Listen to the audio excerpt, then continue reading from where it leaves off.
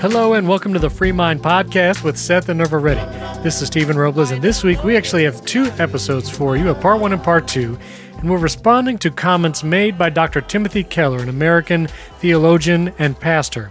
On today's episode, Samuel Osei joins us again as he makes comments on the articles and tweets made by Timothy Keller. And in tomorrow's episode, we actually have Jacob Brunton and Cody Libolt from the New Christian Intellectual podcast to comment as well. We encourage you can watch these episodes on YouTube. Go to our YouTube channel, youtube.com/freemindpodcast. Subscribe there, and you can watch all these and the previous episodes in the God and Government series.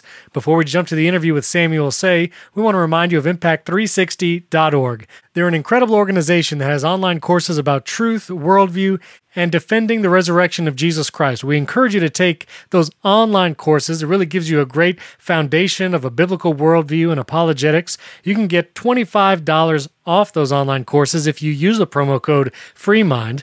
And don't forget to check out Impact's Gap Year program for rising seniors. You can get the application fee waived by using the promo code FREEMIND at Impact360.org. And now here's our interview with Samuel Osei. Hey, what's up, everybody? Seth and Nerva here. No Brother Robles this week, unfortunately. Y'all need to write to him and tell him to get back in the mix because he's just doing stuff like taking care of his family, you know. This guy, he's just slacking. Seriously. But no, we got two, really important episodes that we wanted to share with you guys. This first one was Sam Say, and then tomorrow we're going to be releasing one with our friends from the New Christian Intellectuals, Cody and Jacob, on the topic of Tim Keller's thoughts on justice, politics, abortion. I would encourage you to please just listen to these two, check out the show notes. I think it's going to be really helpful as you are trying to think through these issues from a biblical perspective. Right now, it can be really difficult.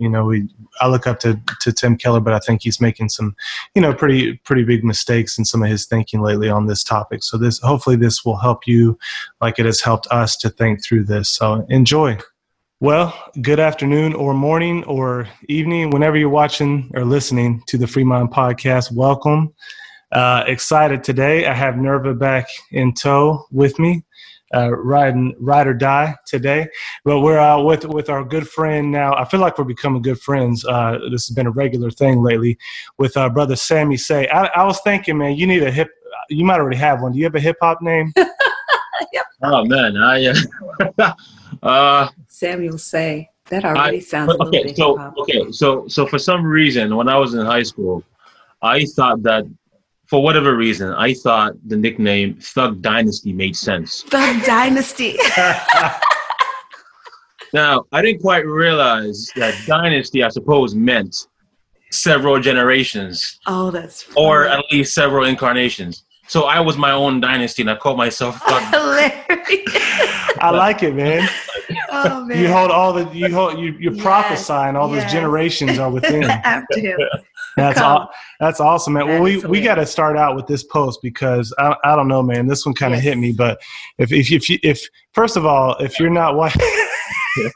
If you're not watching us on YouTube, you're missing out, y'all. Because if you're listening and you have equal ability, go ahead and migrate over to YouTube and watch because we're going to be throwing some stuff up there today. But this brother here posted this right here, if you can see it. It's and he said, "How much do I love Sense and Sensibility 1995 version?" Now I'm gonna be honest.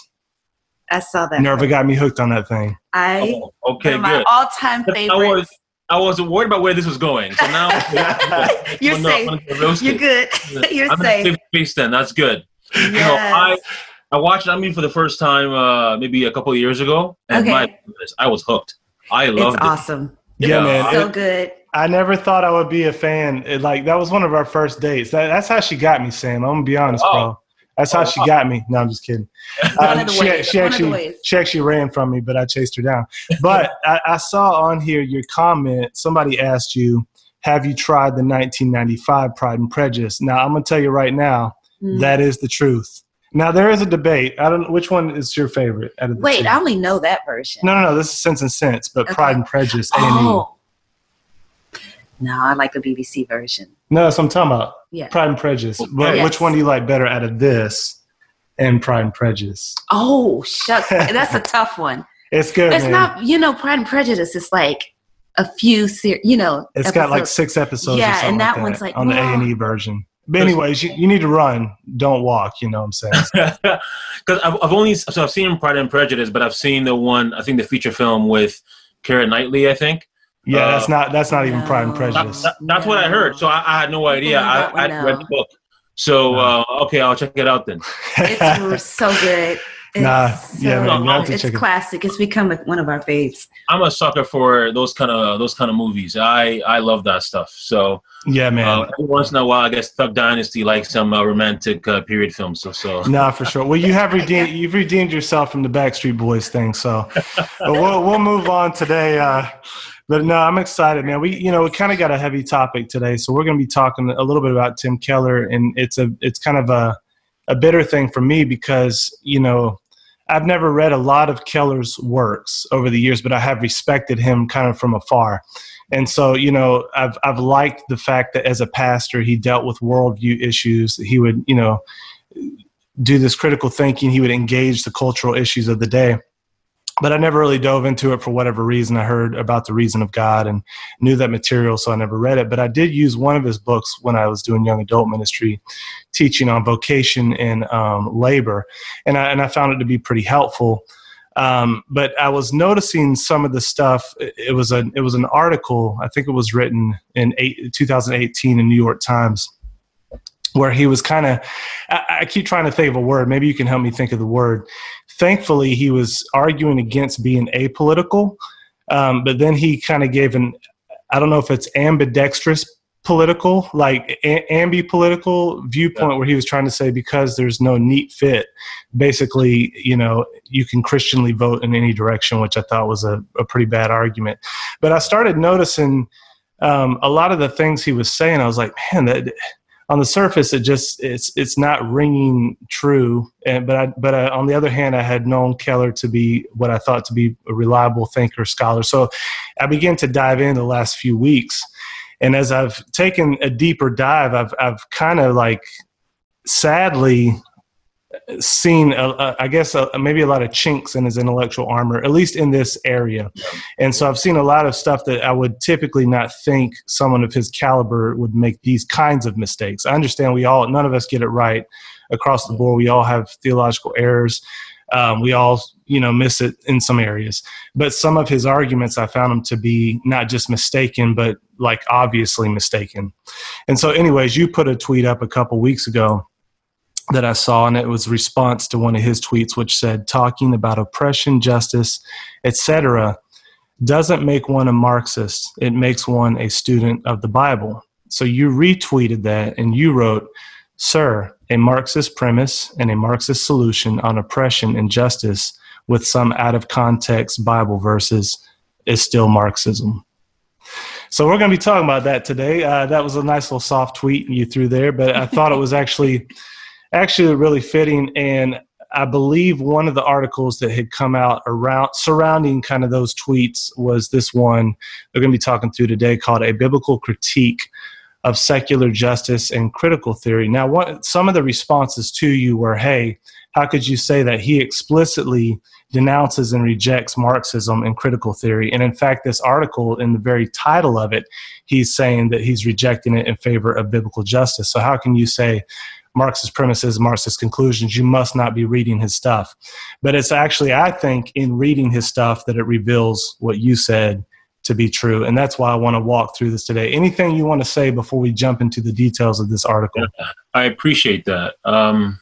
As I said earlier, I called myself a Thug Dynasty when I was recently. I was able to connect with one of my high school friends, and she's like, Sam, you're blogging now? You actually sound kind of smart. I like that, kind of. I love it. Yeah. They keep you on the ground, right? Exactly. But she's saying that because I was nowhere near, and I'm not an intellectual. I was a very poor student. I didn't graduate from high school. I didn't take school seriously. I was very frustrating to my teachers because they would always say, like, Sam, you have potential, but you just don't care. that's a whole different story. It wasn't until I became a Christian that I started to care about the world around me and wanting to make the best use of whatever God has given me.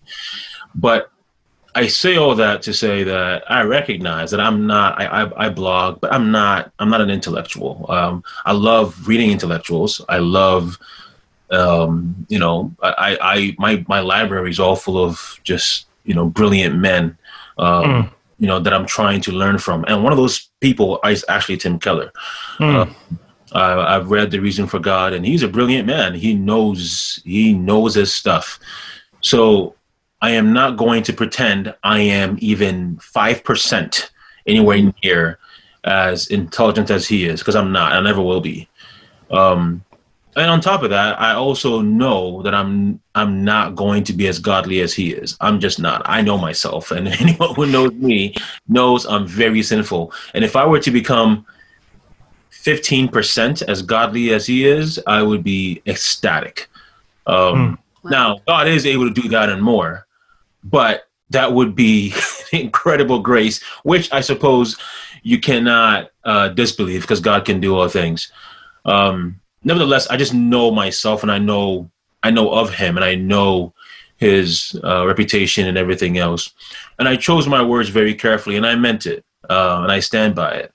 But I say that because I don't want, for myself, and for others, I don't want there to be this perception that I think I can match him. I can't even match you guys. You guys are much smarter than I am. No, but don't let that statement fall to the ground.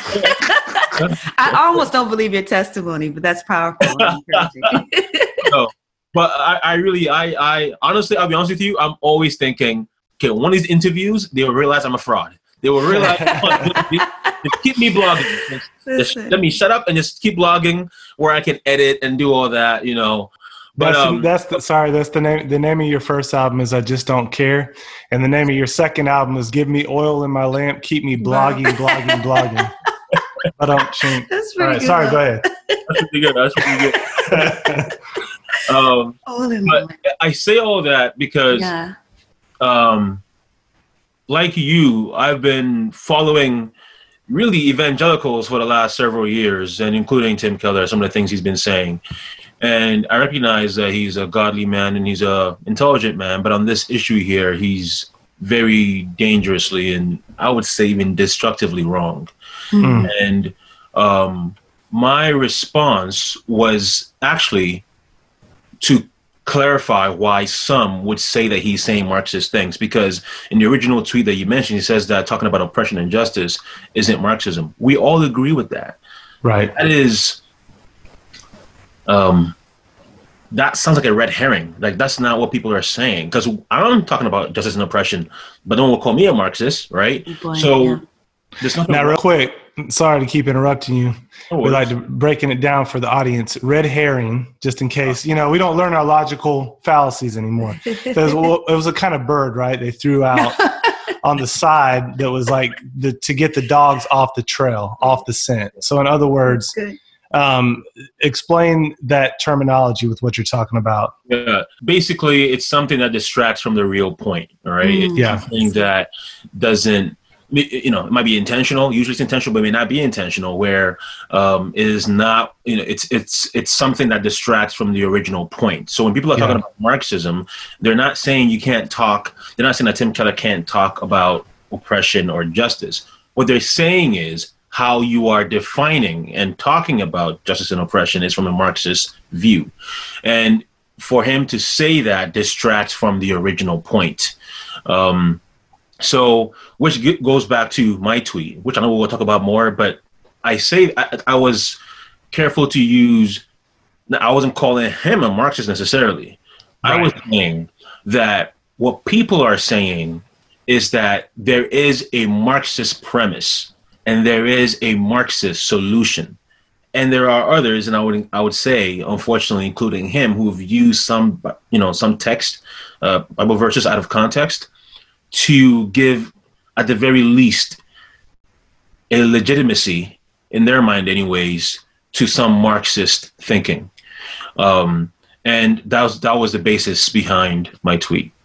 Yeah, No, and I think you're exactly right. That's the importance, and that's what I found to be a little bit troubling, because I believe he knows that. Like, he knows the importance of definitions, and the fact that those words have been expressly and explicitly redefined in the academic world and trickled down already now to the place of the common man, that they already are loaded with Marxist baggage, unless you explicitly point that out from the start of the conversation.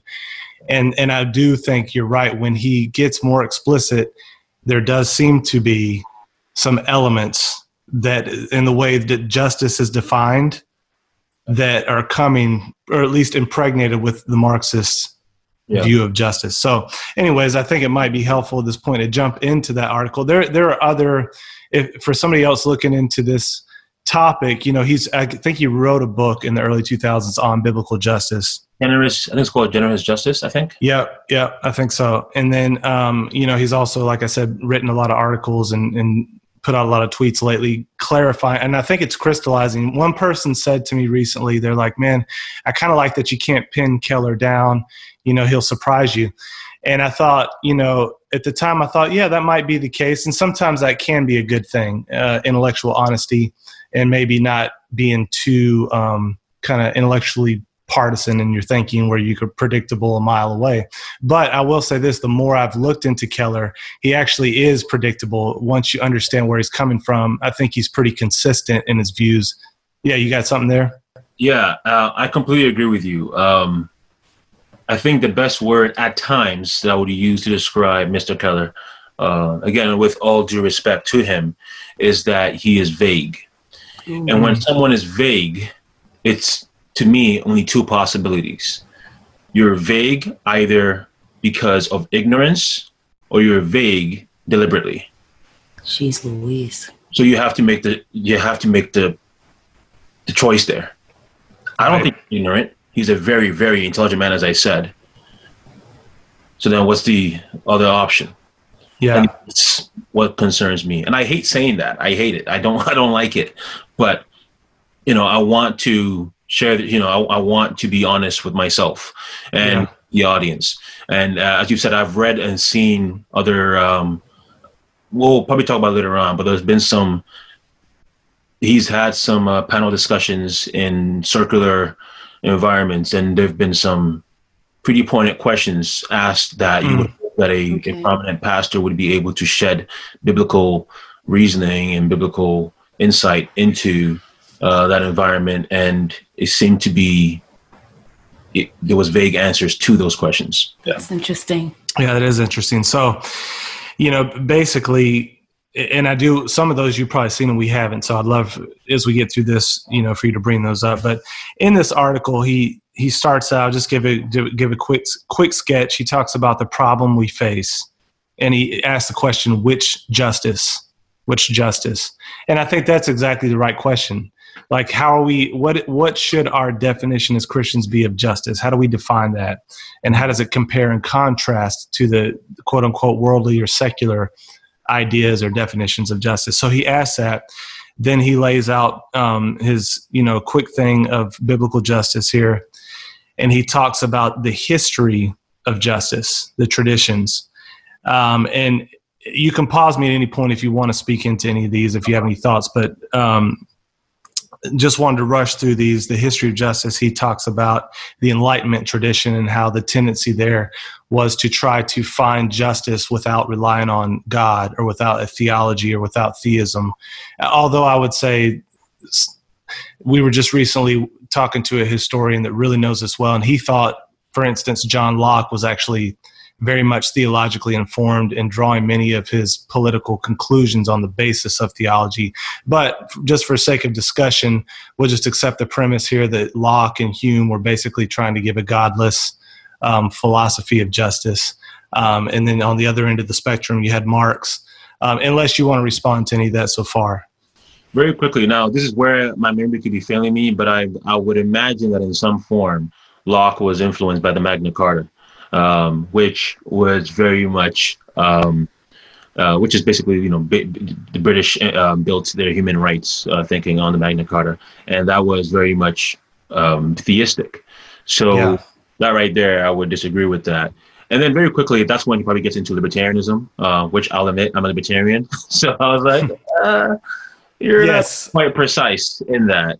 Now, I'm not completely loyal necessarily to libertarianism, which is, to me, my reasoning for it is that I think in some cases it's based on a biblical point of view. In other cases, it's more based on a practical point of view. So it's not something that I think the Bible affirms in every single area. Sure. Yeah. But anyway, I think even with that, I would say actually I thought he was much harshest against libertarianism than he was to Marxism, which I found interesting.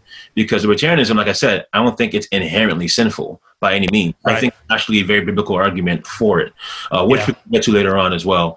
But I thought it was interesting that he was harsher against libertarianism, but then not as quite as harsh with Marxism or collectivism. Sure. And spot on with that. I would agree. So, basically though, this section where he's given the history of justice, and he would admit this too, it's a short, truncated, so he's probably oversimplifying. I think in that oversimplification though, there would be a good discussion that would need to be had is, the different streams of the Enlightenment and the fact that some of them, like Locke, were arguing from a maybe at least a theistic perspective, and other ones like Hume and Marx were not, and explicitly so. And do those have any implications for the view you end up with? And I think he probably flattened that out a little bit too much here. Then he talks about the problem of foundations. Now, this I think you would agree. I don't know your views on this topic, but he basically says, for the Enlightenment project, it was doomed from the start. When you get rid of God, you lose your objective moral foundation. So therefore, there is nothing to argue for any kind of objective universal justice, no basis to do that, no foundation. That was the best part of the article, I thought. That was you. Me too. Yeah, I thought that was well done. Now, here's where I want to kind of dig in with you for a minute, because here's the essence, I think, of what he's trying to do, and he gives a brief outline of biblical justice, a brief outline. So here's where he's going to give his model, and then he's going to compare this to what he thinks are the secular views of justice and critique those on the basis of this. And he does make a note that, I guess, forthcoming is an article where he's going to give this in more detail in the future. And maybe he'll clarify some of the stuff we're going to talk about, but I think there's some immediate problems in here. So number one here, it says community. Others have a claim on my wealth, so I must give voluntarily. Others, Brother Sammy is smiling. And I'm smiling because we've been hitting on the exact same notes. That's exactly one of my biggest concerns with it too. So Yep. And so if you agree with me, you're clearly very discerning. So listen, I must be walking in it, bro. No, but and we so just so our listeners know, we haven't talked with Sammy about this at all. We're just coming into this fresh and going through it. But I was talking with Nerva about this today. So listeners, I want you to pay attention to this as we read it. Pull this article up. You can find it in the show notes. We'll have it down there by faith. It'll be there.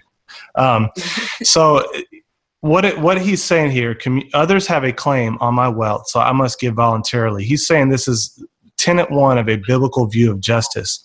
So you ought to be thinking, okay, what are his reasons for drawing this conclusion?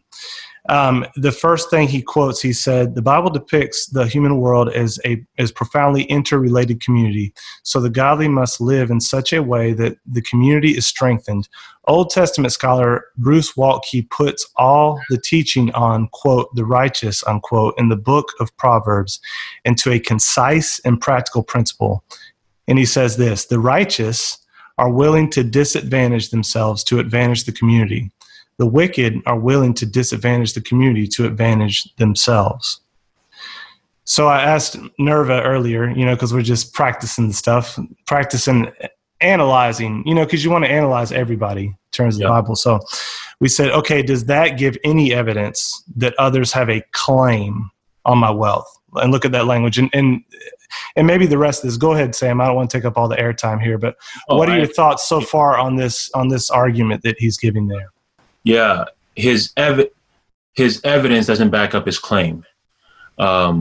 when I that's one thing that I was very curious, because I thought, even though I had some small disagreements with everything leading up to that point in the article, I thought, okay, this is pretty good. Generally so far until that point, I thought, no. There is, how do I say it? There is a claim on my money, but it's not other people. It's God, because it's not my money. That's the issue there. Like, God is the one. I'm a steward of his money. Nobody has a claim to my money because it's not my money. It's God's money. And I am to steward it or to use it in a way that honors him. And then that's where the Bruce Walkie, quote comes in, where I am absolutely to voluntarily bless my neighbors.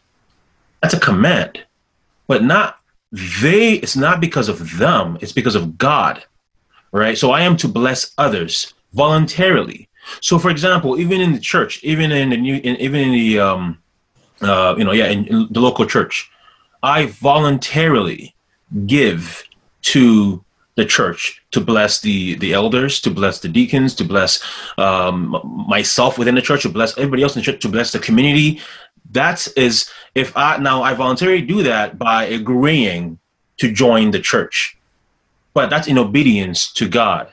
But nobody has a claim to my money. And when you say that, you are already in a very dangerous path, which I'm assuming we'll get to that probably too. So I was just unless you have more questions or. No, that's good. That's good. That's exactly right. And I think what you pointed out, which he does, the interesting part is he says, others have a claim on my wealth, so I must give voluntarily. The voluntary part fits. It's the claim and the must based on a claim that others have, rather than, and I told Nerva, I said, I think you could adjust that point by saying God has a claim on my wealth, so I must give voluntarily. But that would change a lot of his approach, I think, if he were to change that. Did you have something to add to that? I'm glad you mentioned that, because there's one point that I forgot to mention, which is, if others have a claim to my money, then it's not voluntary for me to give it to them. Exactly. There you go. They have a claim. They have a right to it. Exactly. Right. So here's an example.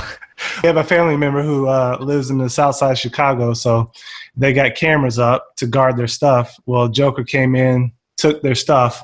He found this guy on the street 3 days later with his stuff. True. And went and took it back. True story. Now we all know that was right because it was his. Now that guy, even if that guy needed it, and even if he had extra, it wasn't.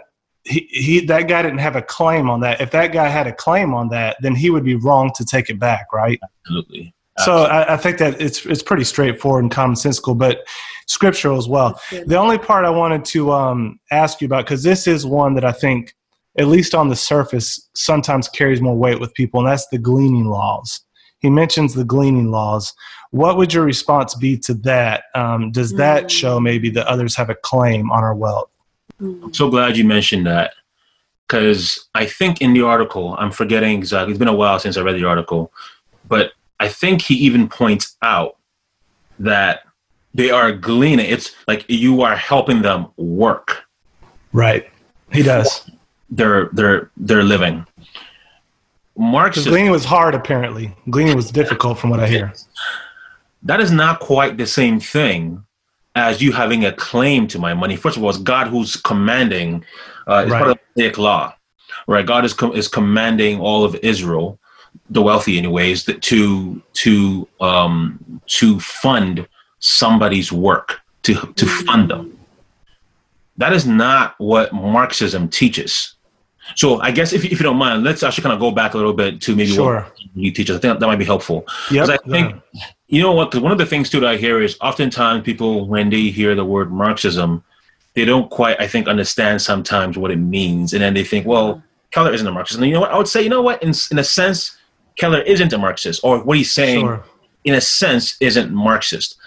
But that's because, so generally, to make it very simple, Marxism is the idea that history, history of the world is made up of the oppressor and the oppressed.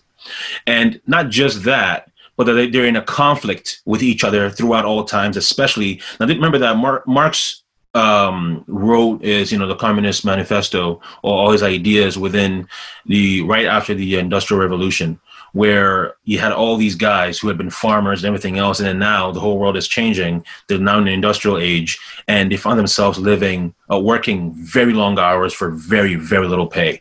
But yet, meanwhile, you have now all these people, the factory owners, who are just now very, very wealthy. And you see that in this new age, the factory worker isn't making a lot of money and then is living in very horrible conditions. So Marx sees that, and he says, this is just the new incarnation, the new version of a history of conflict between two people, the oppressor and the oppressed. Then, more than that, Marxism is very important. Within Marxism, he then says that eventually there will be a class consciousness on the part of the factory worker, or the proletariat, or the oppressed, the underprivileged. And they'll recognize that the bourgeoisie, or the upper class, or the privileged class, are oppressing them. They will rise up and they will have a revolution, and they will now they will against the privileged class, and then they will have they will be able to control the means of production, and they will have a greater power, and that they will then be able to balance it all and then really just take power for themselves. And then there will be a communism, which will then create a stateless society, where now this is where the quote comes from, everyone according to their ability and everyone according to their need. Right. Which sounds kind of similar to, I have a claim to your wealth, right? So that is what classical Marxism, I'm breaking it down in very simple terms, but that's generally what it is. So it's one historical, economic, theoretical, philosophical, and also somewhat prophetic, right? Because Marx claims that this will happen, that there will be a revolution. It never happened. The revolutions that did end up happening were not from the factory workers and the oppressed. It was just from political elites who wanted to use, who just became fascist through communism. But my point is, even within that, you have different kinds of Marxism. So you had the Marx, or the Marxist Leninist Marxism, which is, or communism, that's the Russian or the Soviet Union type. You have Maoism, which is Marxist, but yet the Chinese version. You have Western Marxism, which ended up fueling critical theory. So you have all these different kinds of Marxism. You could, and some could say, well, the Chinese are not really Marxist. Fidel Castro, they're not really Marxist. Venezuela, because they all have different versions, and because they've not really been able to create the communist state, the real communist, the class, the stateless and classless society that Marx envisioned. That's because it's impossible. Marx did not understand human nature, that people are just oppressive. They will just use anyone they can. Nevertheless, I say all that because Tim Keller would generally not be pushing what Marx is, what Marx believed. However, the real core aspect of Marxism is conflict theory. That is the very basis, the heart of Marxism. The idea that there is an oppressed class and a oppressor class oppressing them, right? And it's really based on a disparity of power. Right? And that's really what it comes down to. That's why critical theory, they all admit this. Now they're trying to walk back on it. That's why Black Lives Matter says they are a Marxist group, even though they're not quite the same thing. They wouldn't quite hold to the exact same thing that Karl Marx would believe. That's because they have the very basic core elements of Marxism, that being the conflict theory, that there is groups of people, whether it's gender, race, class, whatever it is, that are always going to be at war with each other. And the only way to solve that is to create parity, which can only happen essentially naturally if you try to establish a socialist state. With all that being said, now I'm forgetting the main reason why Well, and before we jump on it, again, I wonder if you could help us with this. If not, I'm kind of putting you on the spot. But some people have called BLM a Maoist version of Marxism. Do you know why that is? What's particular about Maoism that matches that than the other kind of Marxisms? That's a good question. Now, this is one where I will say I'm not entirely sure, but I think it's particularly because Black Lives Matter. They're very friendly to the Chinese Communist Party. And then also one of the things too possibly is in some ways China, this probably could be, I mean, this maybe it's more to that, I don't know, but China is probably the best example of communism, which is that they've opened up their economy slightly, where in a sense now they're more of a state capitalist nation, where they're very authoritarian, but they know that they cannot survive without a form of capitalism. So they've opened up quite a little bit, which is very similar in a sense to democratic socialism that Bernie and AOC are teaching, where you essentially vote for your oppressor. But I'm assuming that's it. But other than that, I wouldn't know the finer details as to why that's the case. That makes sense. And I noticed that somebody said they have cleaned up their language a little bit too on their website just recently and changed it because of the pushback. People have been recognizing who they are. And so now they're trying to hide it a little bit more. But I think the reason we dove into that, because we were talking about the gleaning laws and just under having a claim to the wealth. Yes. Okay. The gleaning laws, they were not, it wasn't that you deserve somebody else's money. I guess I was put this way. I always struggle with this kind of word sometimes, but a redistribution of wealth. That's not right. Which Keller has in other places advocated for. Right. It's more of being able to fund somebody else to be able to work. Right. And it's not that dissimilar to the temple tax, where God instructed that the Israelites would pay a tax to support the work of the priest and the temple. So Marxism is not about helping somebody work. It's about giving someone money because it's their right. That's not quite the same thing as that. Yeah, sure. So I think you made two good points there. Again, gleaning doesn't give evidence for the fact that others have a claim on our wealth.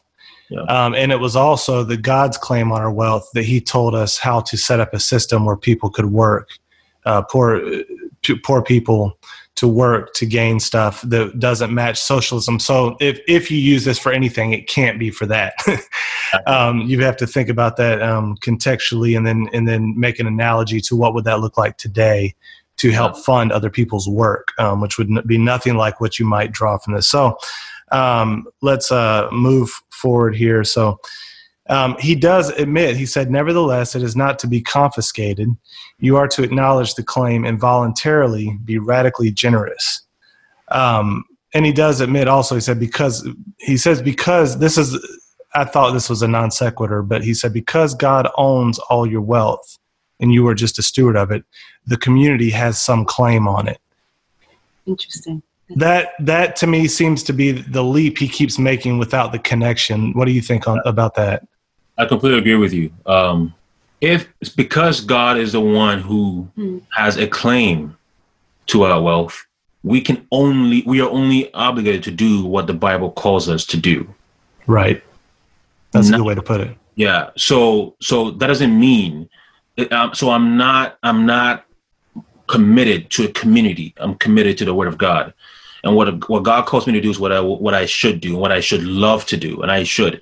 Now, again, the key thing is you can voluntarily give. You can choose to give all your money away. That's fine, but biblically, you are not commanded to do that.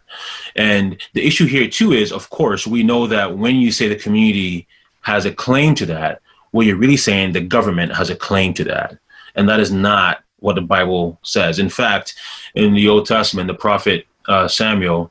Samuels tend to be very wise. The prophet Samuel, I believe when the Israelites wanted a king, he said, you want a king? Well, just know he will tax you more than 10% or up to 10%. Why is that significant? Well, who else was getting 10%? It was supposed to be for the priestly work. Right? So it's I find it funny that it's not funny, but I find it concerning that we are ignoring the very clear teachings of what the Bible is saying about these things. And then, as you said, he will make he will make a point about God owning or God having a claim to our wealth, but then he will, without showing exactly how he got to this point, move directly into, well, this means that the community has a claim to our wealth, and that's not true at all. And if that's true, then how does that apply to abortion, for example? Right? Like, so right now in Canada, I know in the States, you guys have a similar law, except it's gone through, I mean, I'm referring to, I forget what it's called, I'm referring to the, how government funding goes to Planned Parenthood, but not so they can kill babies, quote unquote, but just so that they can do other healthcare work, which makes, I mean, they're using that money to kill babies, but legally, I think there's some kind of way for them to try to avoid claiming that they are really using that money to kill babies. But anyway, here in Canada, that money goes directly into killing babies. Now I know, although hopefully we can talk about that at some point too, but I know that Keller, of course, hates abortion. I recognize that, although he has some concerning views as to how we Christians should respond to that. Nevertheless, if you said they have a claim to my wealth or to my money, well then, for what, right? What does that mean, and to what degree? Because the world would say the same thing, and they would say that includes killing babies. Then what is the argument that you would use to say, well, no, not for killing babies? Now, of course, he hates abortion, but then if you said they have a claim to my money, then you already have then given yourself a basis to be vulnerable to that kind of argument from the world. Ooh, so good. Again, yeah, that leap from God has a claim to they have a claim is really interesting. And you know, I think I heard this recently, but they were quoting him. They said at one point, he said, I'm paraphrasing here, but to not give to the poor is robbery. And that again goes to what's called the need-based theory of justice, that they have a claim to your money. And if it is robbery, it's hard to say, well, why shouldn't the government get involved? Because normally we'd think, man, if somebody robs you, that's where the justice system should enter and bring judgment, bring restitution, whatever needs to happen. So if that literally is robbery, if they literally have a claim, I think he's trying to say, well, that doesn't necessitate government involvement. But that becomes a difficult position, I think, to argue if it is in fact their claim. You know, one of the frustrating things is that for a lot of and honestly, we in Canada, we're already well past you guys when it comes to this issue. But America, I think you guys seem to be gravitating towards this issue that I want to mention right now, which is when we Christians these days oftentimes talk about justice or helping the poor.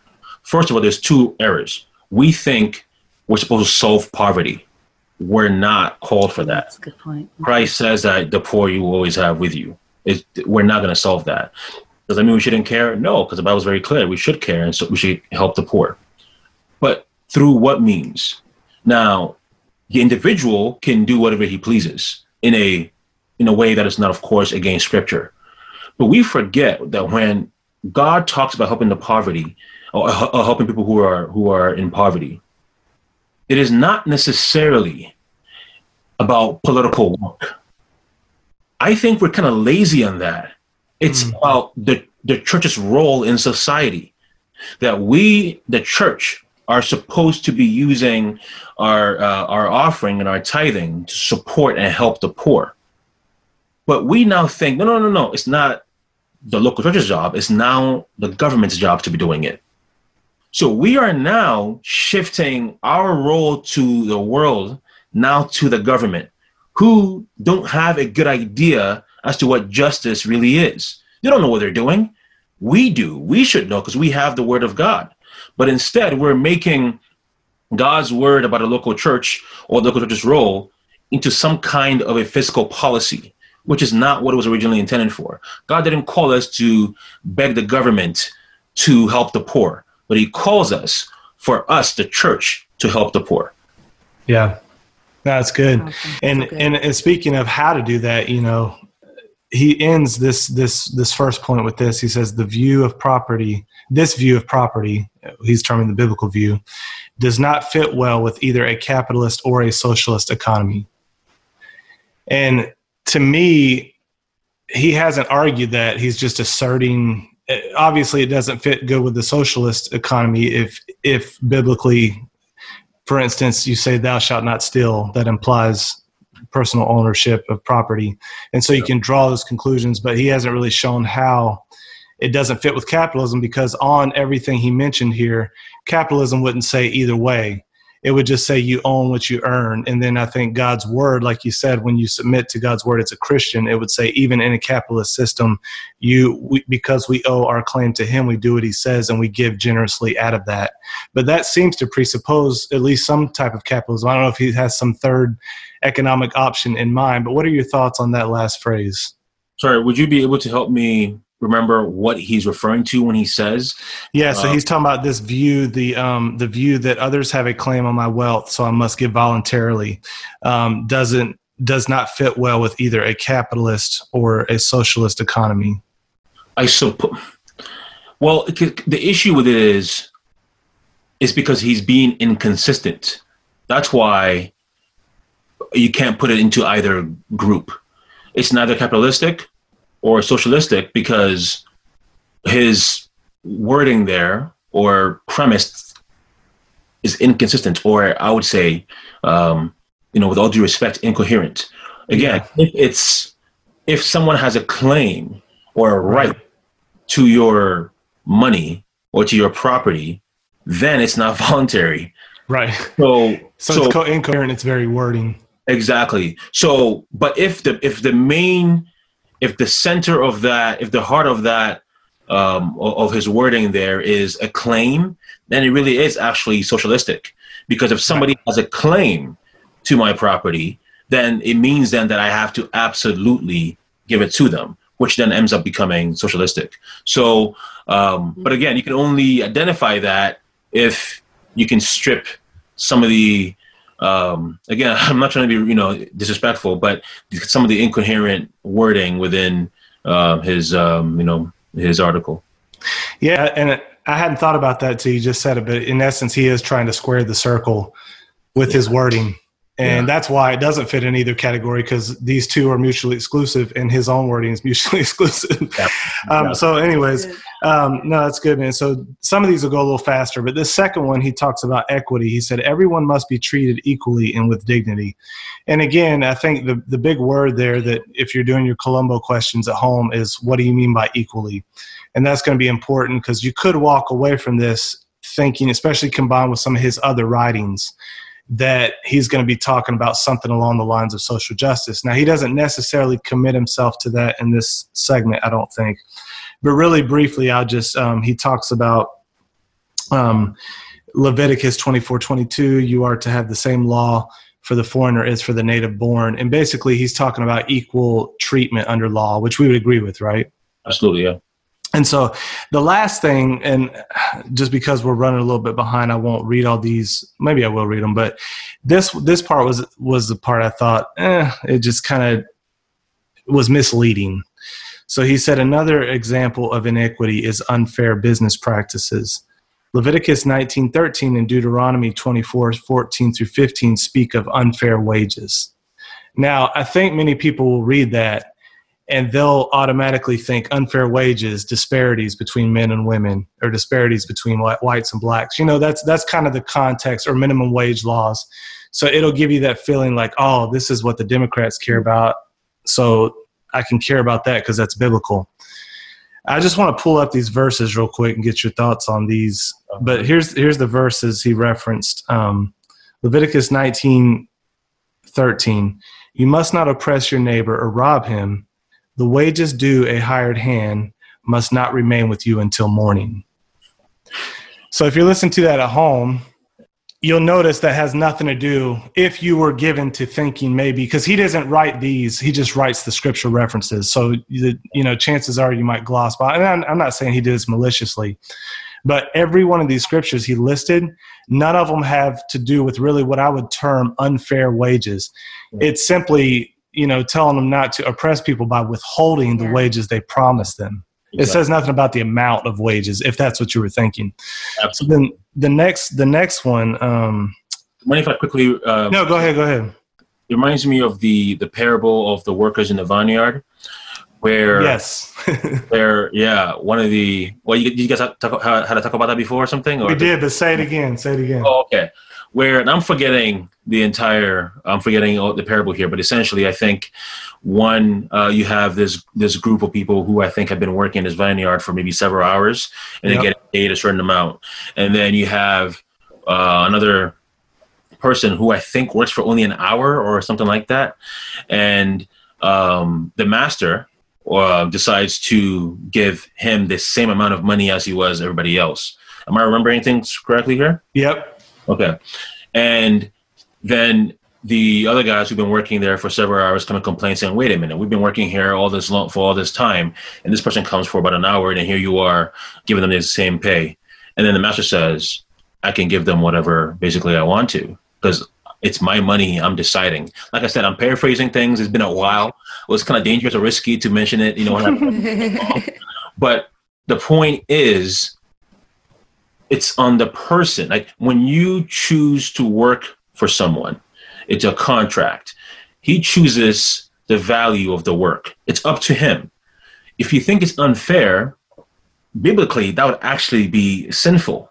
It's not, because they choose the value, and then you choose to see if your work is, they choose the value of the job, and then you choose if that's worth it for you. Right. If afterward you have accepted that agreement and you complain about it, that's sin, because then you're being ungrateful, and then you're not, appreciating God's gift in that manner. Mm-hmm. So the idea about unfair wages, if someone is in his heart doing in a greedy fashion where he knows that particular job is worth more than what he's given them, then that's sinful. Nevertheless, generally, if the say, for example, the factory owner believes that the salary he's giving to the factory workers is reasonable, if he believes that, and then the factory workers decide to agree on a contract and they work for that, that is not an injustice. That's not unfair wages. It's up to both parties to choose what's fair for them. And that's the agreement. That's the contract. So when we say unfair wages, what does that mean? It does biblically. It doesn't necessarily mean anything. It becomes a matter of subjective reasoning. And then you start to say that that's an injustice. Then you say that the master in that parable then is now an evil master. That would be the implication, which really then is really, of course, a parable about Christ. Then you end up calling Christ an evil, unjust master himself, because he decides what's right and good for us. We don't decide that for him. Oh my! That's an excellent point. We interviewed Dr. Larry Reed. I don't know if you're familiar with his work, but he wrote a book called "Was Jesus a Socialist?" And he uses that exact parable to show. Sometimes people use that to think that he was promoting socialism. He said it's the exact opposite, actually. He has the ability to freely choose what to offer the guys, and they choose to work for it or not. And in this case, I think you're exactly right. If you talk about, if by unfair wages you mean the disparity in what they were getting paid per hour, that person actually, that wasn't unfair at all. To call it unfair is to call that person in the parable unfair, which is in turn to call Jesus unfair, because he seemed to prop that person up as just in that case. But yeah, so these verses that he puts here, the second one was Deuteronomy 24:14-15 says, "Do not oppress a hired hand who is poor or needy, whether one of your brothers or one of the foreigners residing within a town in your land. You are to pay him his wages each day before the sun sets, because he is poor and depends on them. Otherwise, he will cry out to the Lord against you, and you will be held guilty." Again, this has nothing to do with the amount paid. This has to do with paying him like you said you would pay him, on time, the amount you said you would pay him. And then the last one, he wrote Amos 6:5-6, but I think he meant Amos 8 because that didn't seem to be the right passage. But it's the same thing here.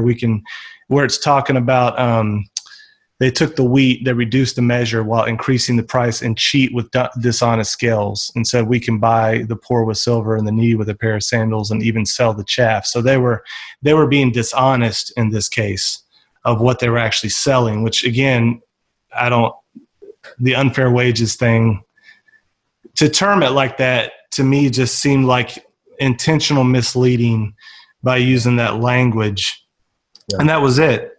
So that, I think you walk away from that number 2 point, equity, and that everyone must be treated equally with dignity. And you might think, oh man, we got to work for equal wages, minimum wage laws, stuff like that. And it has absolutely nothing to do with that. Any last comments on that point before we move to the next one? Yeah, I think you've mentioned all of that. I mean, if I always get back to this point, if minimum wage, was justice. Now, if someone wants to argue about what's better practically, that's one thing. Right. Well, although I will say, given that parable I mentioned, it would be I think it's an injustice to force a business owner to pay someone a certain amount. But that's perhaps a different conversation. But I mean, in the Mosaic Law, God gives us the very foundation of justice. So when you're saying something that's contrary to Mosaic Law, then you're the one in the wrong, not God. And unfortunately, he's saying things here, or he's implying things here that is contrary to the Mosaic Law. Sure. And this one I really want to get your input on. Number 3, corporate responsibility. He says, he said, I am sometimes responsible for and involved in other people's sins. Yeah. And so he gives the examples here, and I don't know if you want to comment to one by one, but we'll just start with this one. He says, corporate responsibility. Achan's family, Joshua 7, did not do the stealing, but they helped him become the kind of man who would steal. And if you don't know this passage, if you're listening, I think it was where he took something, they were in war, and he took something from one of the tents. They weren't supposed to take any treasure or anything from the war, and he did it, and they ended up they killed him and his family as part of the Mosaic Law. And I think he's using this as basically sometimes we're held corporately responsible. He also gives the Daniel 9, where Daniel repents for sins committed by his ancestors, even though there's no evidence he personally participated in them. 2 Samuel 21, where God holds Israel responsible for injustices done to the Gibeonites by King Saul. And then one last one here where he says in 1 Samuel 15:2 and Deuteronomy 23:3-8, where he holds members of the current generation of a pagan nation responsible for the sins committed by their ancestors many generations before. And the 3 reasons why are corporate responsibility, corporate participation, and institutionalized sin. Thoughts? Yeah, there's a lot to unpack there. So I don't remember every single, and help me going forward. But with Achan, so using that, let's just start with that example. It doesn't say anything. It doesn't say that the family was responsible for his sin. It just means that they suffered the consequences of his sin, which is not new. We like this. This is something you see throughout in our world today, or even throughout the Bible, where it doesn't say that. In fact, the Bible is very clear that God will not visit the sins of the fathers on the children, meaning he will not blame the child or the children for their father's sins. And I mean, and if that's the case, then, right? So my father, for example, was abusive towards my mom. Am I guilty of that? Do I need to repent to my mom for that? Right? That's not biblically how it works. And then with Daniel, now again, I've not read all these, but from just going from maybe a little of my memory, and correct me if you're I'm sure you're more familiar with it than I am right now. But Daniel was a prophet, where he's as a prophet, you're representing your nation or the covenant, you say, in a unique manner.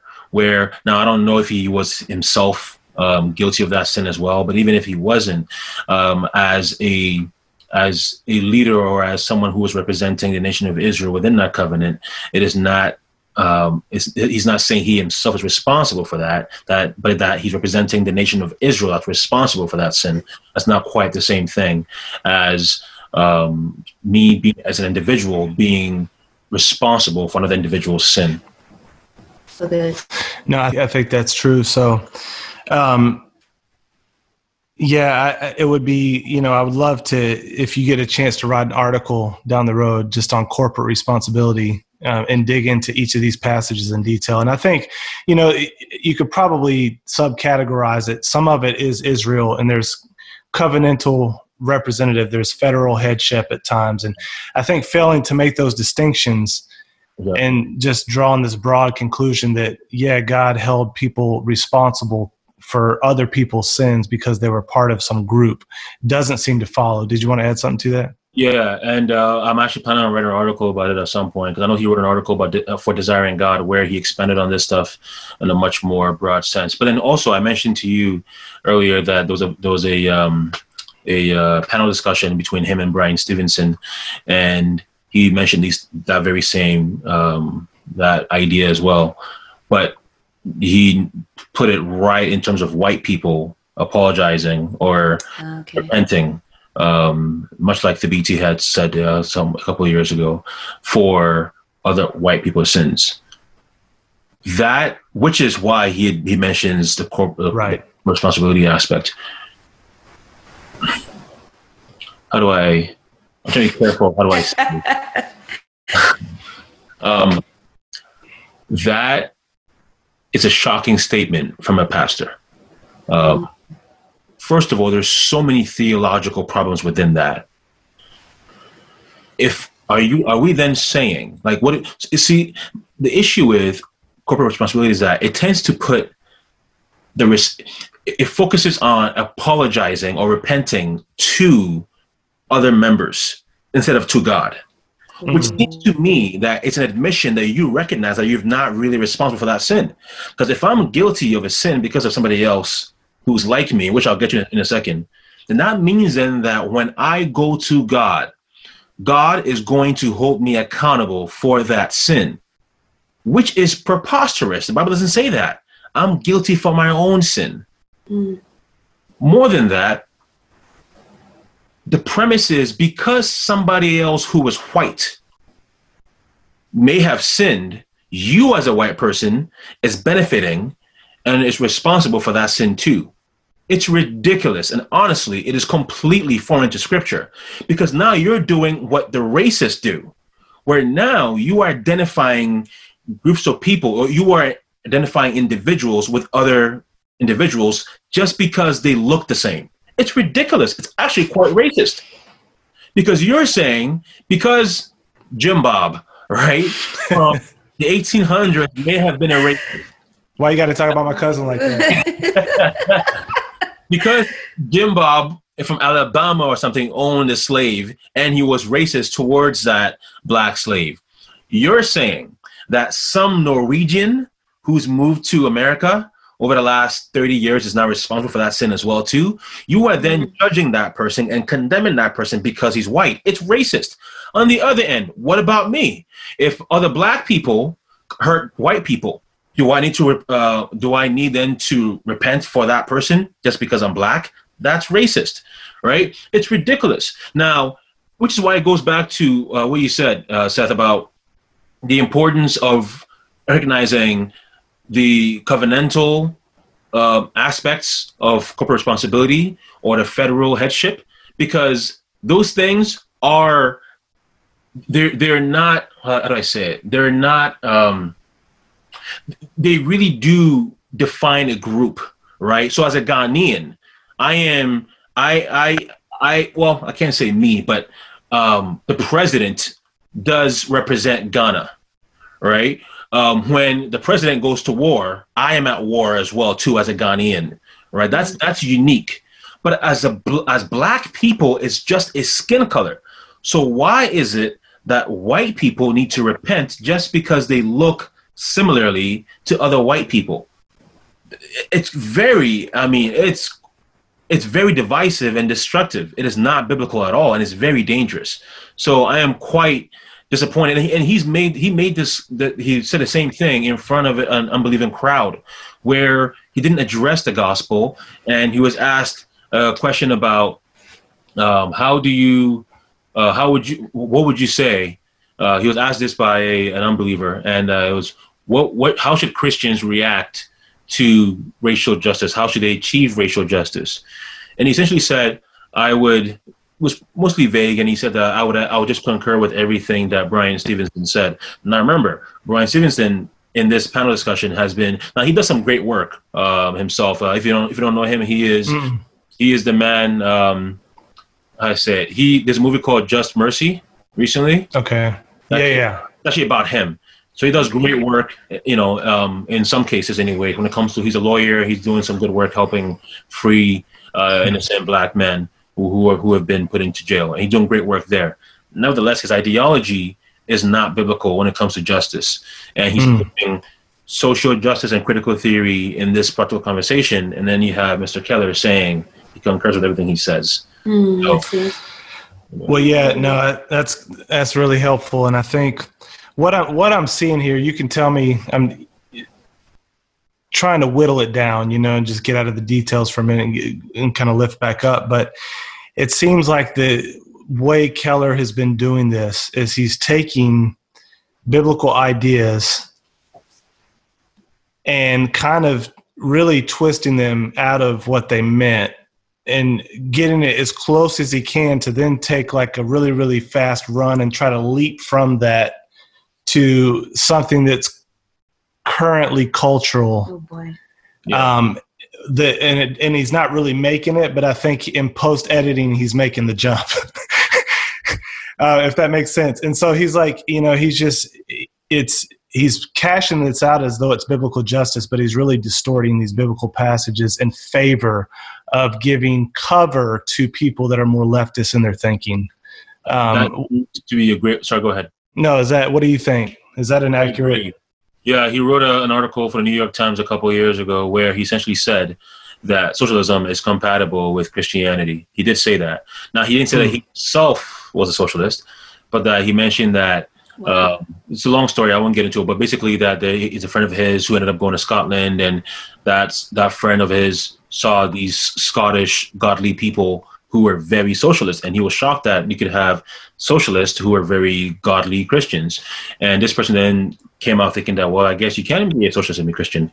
Well, I would say to that, yes, you can be a socialist and be a Christian. Of course you can. In the same way, you can be a racist and be a Christian. In the same way, you can get an abortion and be a Christian. In the same way that David murdered another person, committed adultery, yet was still a Christian. The point is, you can still do unbiblical things or believe unbiblical things generally and still be a Christian. But the Bible says, "Thou shalt not steal," right? And even if now that applies to me, you, or politicians, right? Stealing is stealing, no matter who is doing it.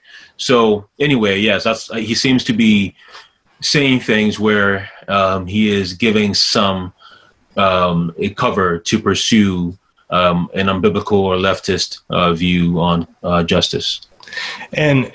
And these reasons that he's given for cover, just again, you just pointed this out, but I'm like, really? Like Tim Keller made that argument? Because, we've all had friends that have went somewhere and they were like, man, they're really good Christians, but they were this and did this unbiblical thing. Like, or, man, I can't believe I met these Christians and they're pro-gay. They affirm, pro-gay theology, but they're so loving. And none of us would say, oh man, it must be okay. We would all ask, is it biblical? Not, did you meet some person who has some good qualities, they're kind and nice, and they hold to false ideas? That argument in that very article, I was like, wow, I can't believe he put that forward with a straight face. Yeah. So anyways, I know we don't have a ton of time left, so let's just jump into kind of talking a little bit about the libertarian aspect, because he gives that spectrum in all the way on the one side he has Marxism is in the parentheses, but it's postmodernism, which views justice in terms of power, he says. Then he says utilitarianism, which views power in terms of happiness. And then a little further over is liberalism, which views justice in terms of fairness. And then libertarianism, which views justice in terms of freedom. And then he gives a critique of each of them from a biblical perspective, he says. And you said he was a little unfair, which I thought he was unfair to libertarians as well. I told Nerva I thought he set up a pretty weak straw man with libertarianism so he could take it down. And the part of that I really thought that he kind of missed out was this idea that any libertarian would argue that it was wholly on the person's merits themselves, the outcomes. So that word wholly, he said, it's biblically speaking, there's way more to a person. We're much more complicated. But to date, I haven't met any libertarian who wouldn't admit that same thing. So talk to us. What are your thoughts on his views about libertarians and how you would respond as a Christian libertarian. Yeah. Now, if I remember correctly, he mentions that, as you were saying, that libertarians believe that poverty is. I'm struggling to remember, but I think it says that people can be poor just because. I'm trying to remember exactly how he phrased it. Yeah, I can. Let me read it to you real quick. Actually, will you read it, babe? My voice is turning in. You got it. This view, recently argued by Robert Nozick, believes in a small number of individual rights, but not entitlements. Persons have the right not to be harmed, an absolute right to private property, if fairly earned, and to the rights of free speech and free association. The first way to guard these rights is to have small government, since high taxes are unjust, a violation of the right to private property. And a large-scale government inevitably seeks to regulate speech, thought, and association. And this next paragraph's important too. Go ahead. Okay, the second way to guard these rights is to have an unregulated free market. The libertarian view is highly individualistic, based on implicit assumptions that every human being belongs to him or herself, and that the outcomes of anyone's life depend wholly on their individual choices and efforts. Yeah. And that's the part. So speak into that. Of course, we don't believe that. Because I think he mentions that there are several reasons why people can be wealthy or less right. wealthy than others, and the different we all recognize that, right? It could be something as like natural disasters, or just your parents, or just a number of random things. But libertarians, that's not what we believe at all. We just believe that people and society will flourish better if people are free to choose for themselves. And not just that, not even just that. I want to be very careful how I say this, but as I said before, I'm a libertarian for two reasons. One, because I think it's more practical in some sense, but in another sense, I think it's also more biblical. Of all those options there, I really do believe it's a more biblical view. Because, for example, biblically, all the things that he mentioned there, the Mosaic Law is not against it, which is that every man is responsible for himself. The kings, the priests in Israel were not responsible for giving people entitlements, right? If you're going to receive any kind of entitlement, it would be from voluntary or private donations. So my basis for believing that freedom is best for society and best for individuals is based on the Mosaic Law, which does not give the government the authority to really have control over someone else's life. Now, of course, which as you know, people should have the right to right to life and liberty and property. And biblically, all those things is what's affirmed. There's nothing else in the Mosaic Law that would be directly against that. That's good. And I think a key word you just used is more. Libertarianism is more in line with the implications of the Bible. And I think that's an important point that I'm like, man, I'm like, really, like, he seems to present this argument consistently, like if it's not a complete neat fit with any of these views of justice, therefore it's a free-for-all. And Nerva, you said this, you used this analogy the other day, like in telling someone, when they're dating someone, like, nobody's perfect, therefore your dating process doesn't really matter. Just marry whoever. Like, it don't matter what their background is, their character. Everybody's imperfect. Nobody's got great, ideal character. Therefore, if someone just, killed their sister last week, kicked their cat, and who cares, And so it's this idea, this leap from not a neat fit. And I like, I'm gonna try to find this quote here. There was a article a while back that J.P. Moreland wrote on just arguing for a limited government from a biblical perspective. He was acknowledging that some people, people will often say Jesus wasn't Democrat or Republican. He came not to take sides, but to take over, all that kind of stuff. And it all has an element of truth. And he said, but while Jesus is neither a Democrat nor Republican, there are things he taught about morality, the state, and the church, which a believer should factor into his political, social, and cultural thinking and practice. And some of these teachings of Jesus could favor one political party over another. Absolutely. And I think it's simple and to the point. It could favor an economic policy over another. It could favor a prison, and doesn't have to be a neat fit. Anything on that? We're not called to implement the Mosaic Law or a theocracy in our society, although there are some Christians that I love who might disagree with that. I think they'd be wrong about that. So to me, then it's okay, how can we obey what we know to be true? And what I know is that the Mosaic Law gives us the groundwork for how to understand justice. And I just cannot fathom how an authoritarian nation would be in line with the Mosaic Law. With that being said, too, I'm glad you mentioned that, because there are some things that are so clearly sinful. There are some things where it is very implied about how sinful it is or how impractical it is for a Christian. But even all that, and I'll be, okay, so that tweet you mentioned earlier about the Marxism thing wasn't the only thing I had said in response to Tim Keller recently. I think about last week, he mentioned how essentially the Bible, very similar to what he's been saying before, very kind of vague language, giving credence to every kind of idea, where he was saying that the Bible isn't, what? Can I actually read it? I have it here somewhere. Go ahead. Very quickly. Go ahead. Love to hear Christians and the freedom of conscience in politics. The Bible binds my conscience to care for the poor, but it does not tell me the best practical way to do it.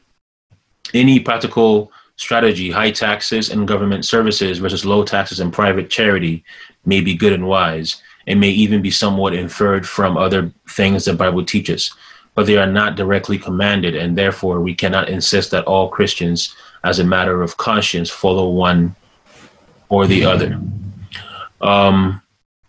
Actually, that's actually not the main thing that I wanted to actually read, but we already addressed that. But then after that, I didn't leave it here. But after that, he talks about the exact same thing, but as it relates to abortion, where he's saying that concerning abortion, the Bible, abortion is evil, it's wrong, but the Bible does not give us how to, it doesn't tell us what policies we should support to end or decrease abortion.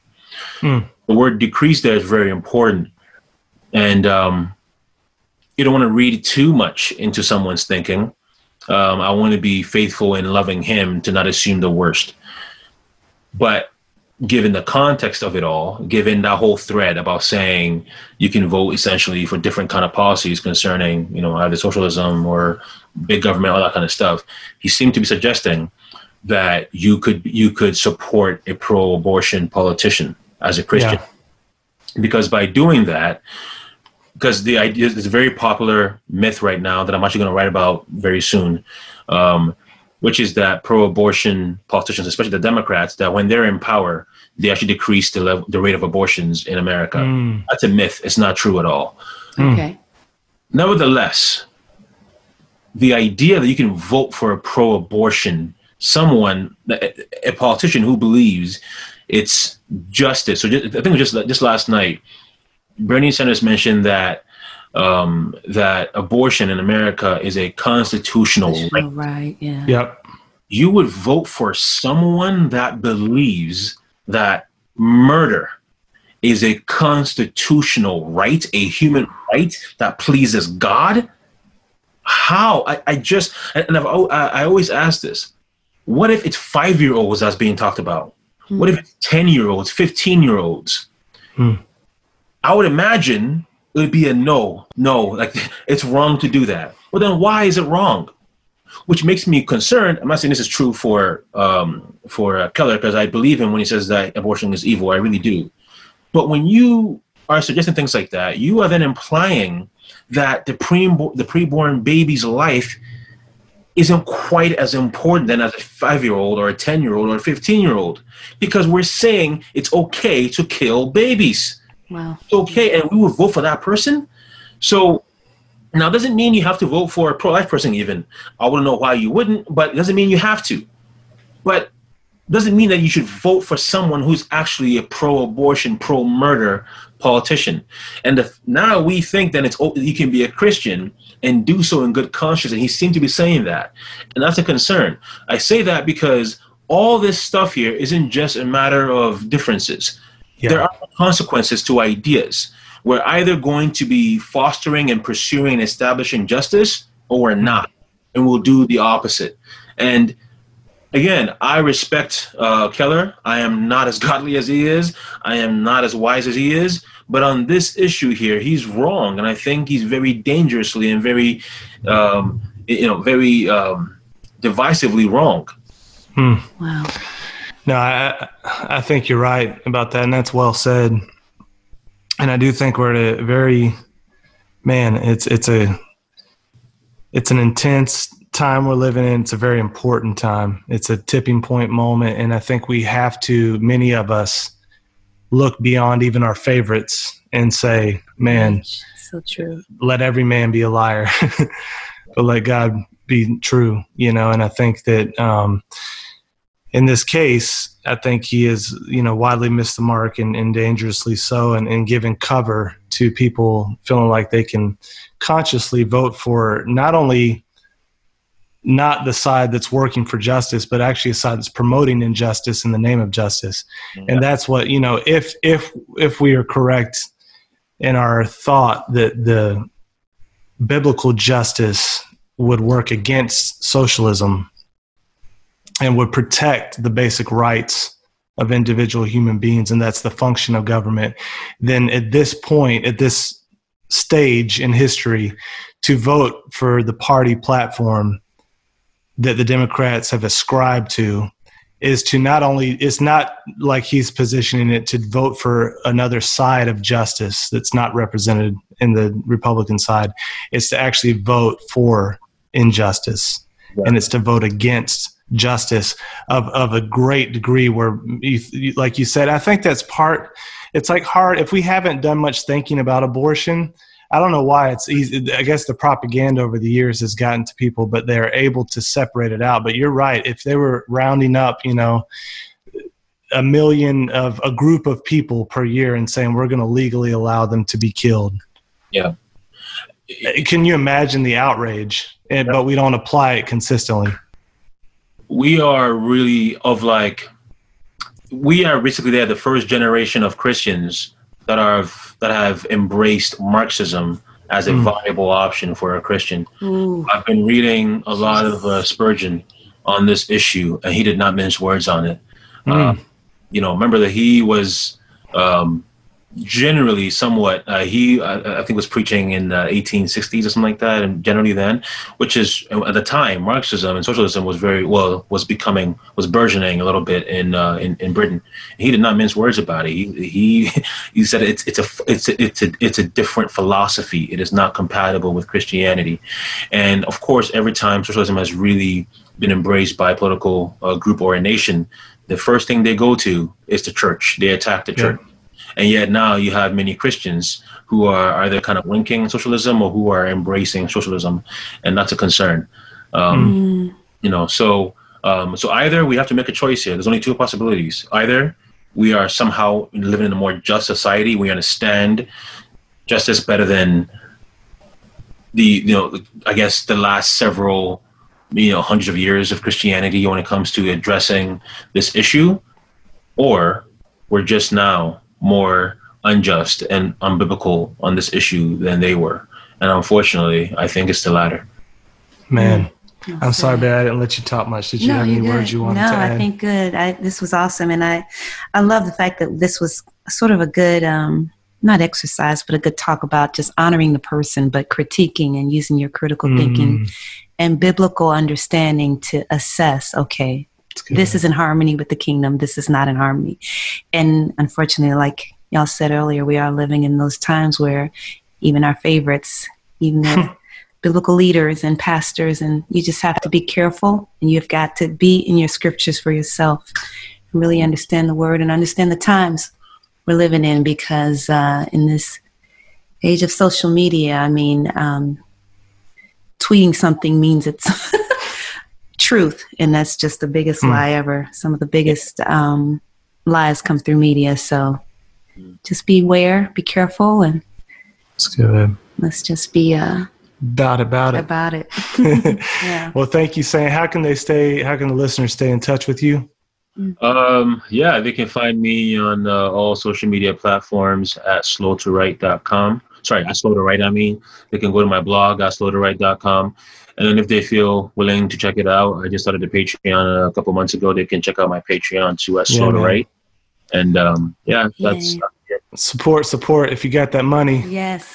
go on and invest it in fertile ground, man, because you are on the front lines. I follow, his Twitter. He's out there doing battle in an honoring way, but challenging people on a biblical basis. So awesome. Thank you so much, man, for spending this time with us today and helping us think through this a little more clearly. Thank you so much. I really appreciate you guys having me. I really enjoyed it. Thanks for tuning in to our interview with Samuel Sey. Again, don't forget you can watch these interviews on our YouTube channel, youtube.com/freemindpodcast.